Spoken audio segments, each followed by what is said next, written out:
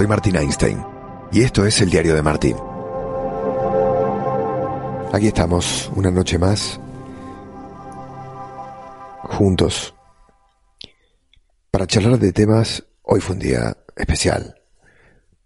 Te digo, venía esperándolo hace mucho tiempo para tener alguna precisión respecto de un torneo que adoro, que amo, que vivo, y que de repente, de golpe y porrazo, me lo arrancaron.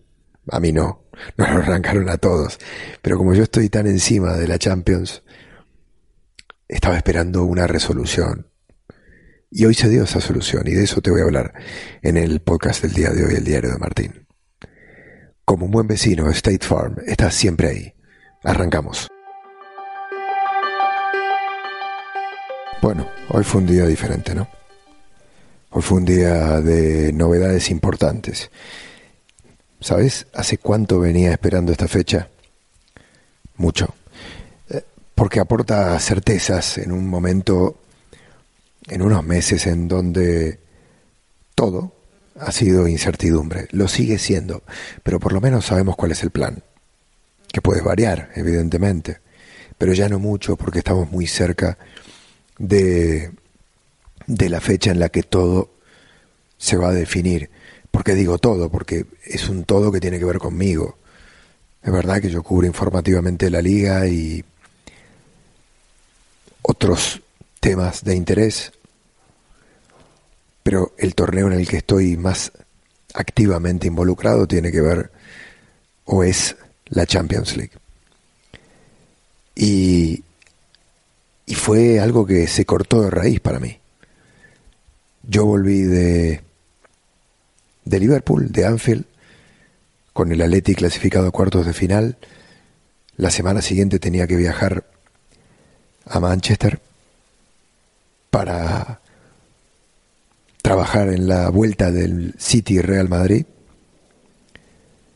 Y a medida que pasaban los días, o las horas, mejor dicho, me daba cuenta de que ese partido no se iba a jugar. Y no se jugó. Y no se jugó, y no se jugó, y no se jugó, y hoy por lo menos sabemos cuál es el plan de la UEFA. Revisando el teléfono cada 2x3, escuchando las diferentes versiones que existían respecto de este tema, los trascendidos,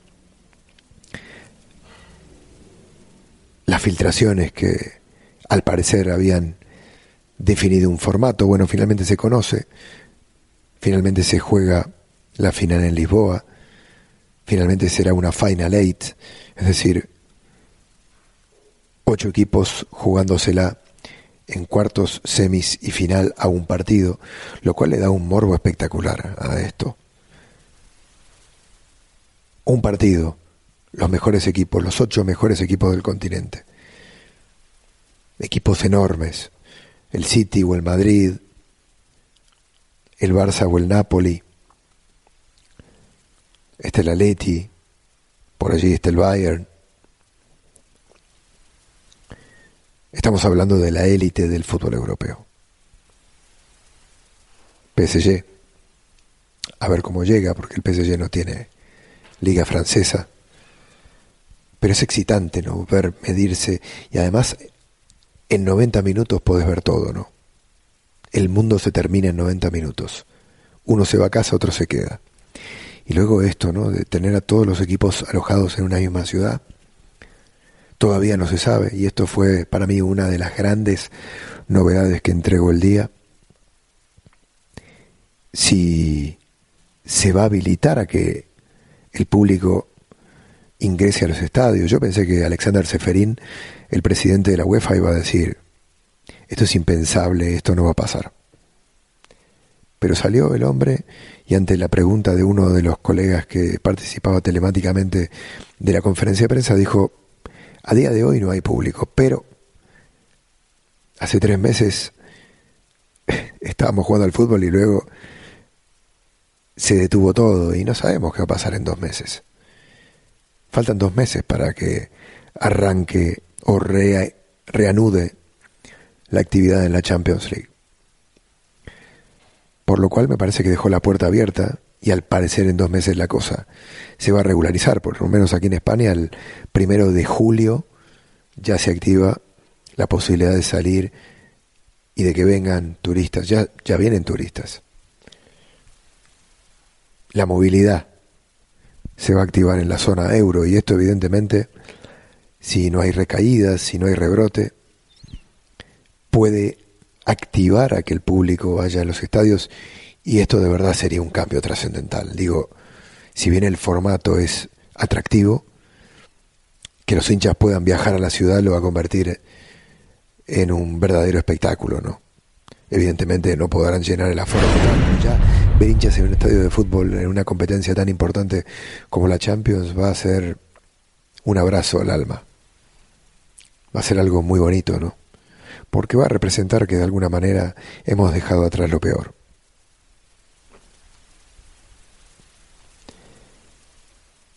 Y luego está el interrogante, el otro interrogante que tiene que ver con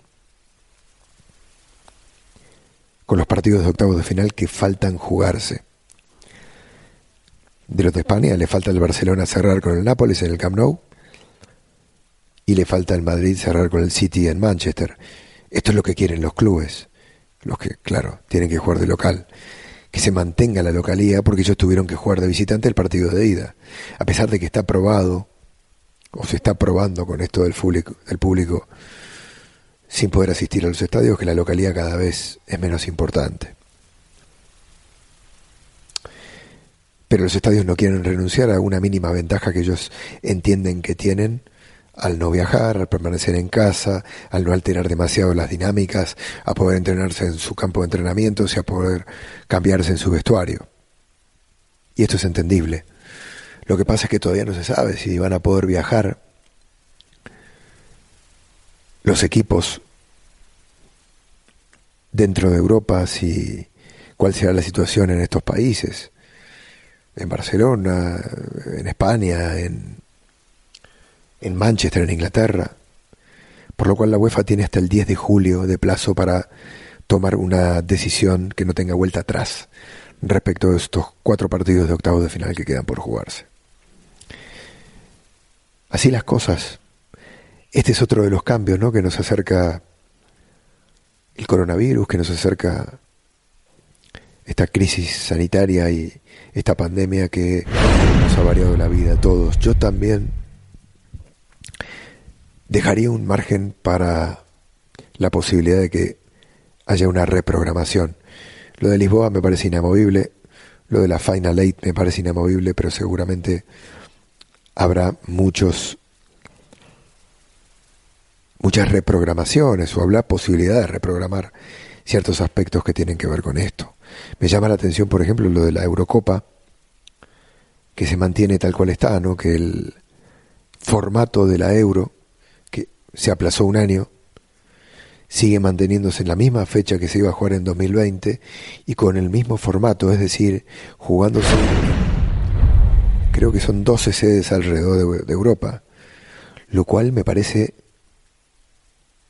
a día de hoy impracticable y dentro de un año te diría que también. Es decir, si hay una enseñanza que nos deja la pandemia, es que hacer una Eurocopa itinerante por el mundo no es una buena idea. Sobre todo porque el mundo, después de la pandemia, se partió en varios pedacitos, ¿no?, que tienen que ver con cómo el virus afectó a cada una de las ciudades, cada uno de los países, y en cómo cada una de estas ciudades se activó con un protocolo diferente, funcionó mejor o peor, y no sabemos cómo van a continuar, digo, cuál va a ser su realidad de aquí a un año, por lo cual mejor es achicar, ¿no? Lo que ha hecho la UEFA con la Champions podría también aplicarse a la Eurocopa. Es verdad que hay tiempo, que hay un año, pero me parece que lo que hemos vivido, digo, estos 3 meses de permanentes cambios y crisis,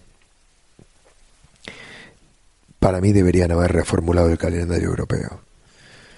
Digo, hacer viajar a afición, equipos, logística, de un lado a otro, habiendo pasado una pandemia que no creo que se solucione tan rápidamente en todo el mundo, porque mientras estamos hablando de que Europa va mejor, en China hay un rebrote, en América está en su pico de peligrosidad, por lo cual digo, si se recupera Europa, América todavía no. ¿Cuánto va a tardar? 3, 4 meses más.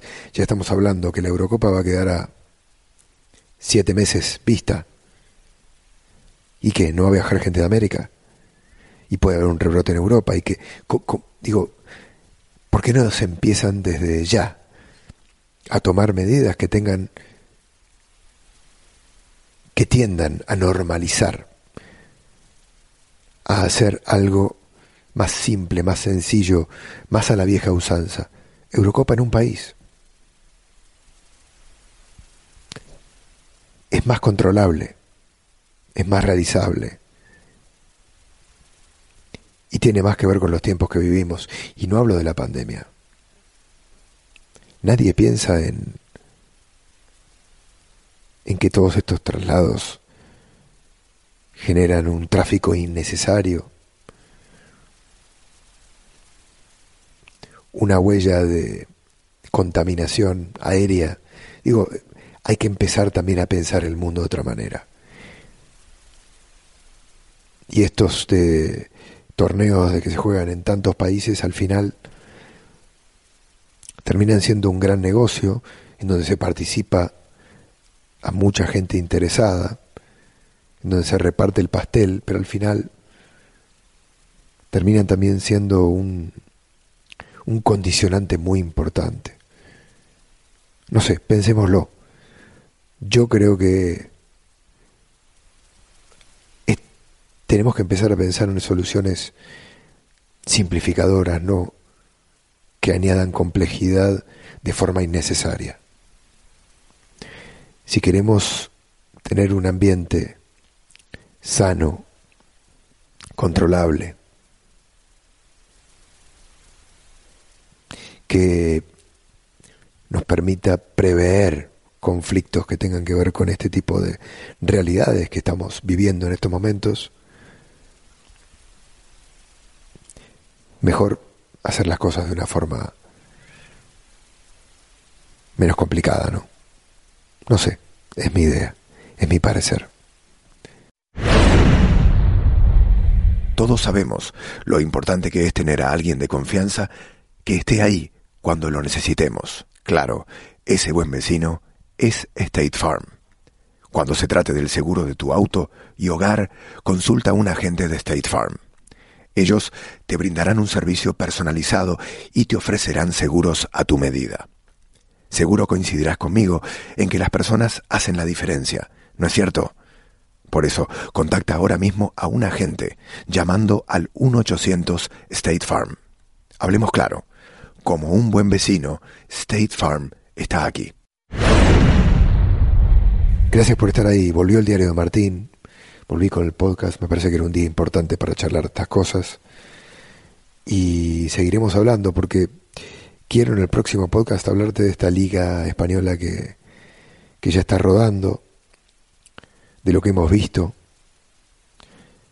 de lo que nos pasa por el cuerpo cada vez que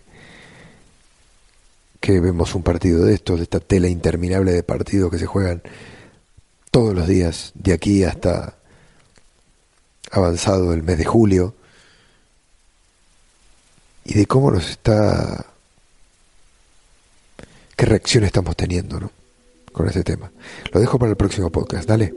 Gracias por estar ahí, te mando un abrazo grande. Este fue el diario de Martín, nos escuchamos en la próxima.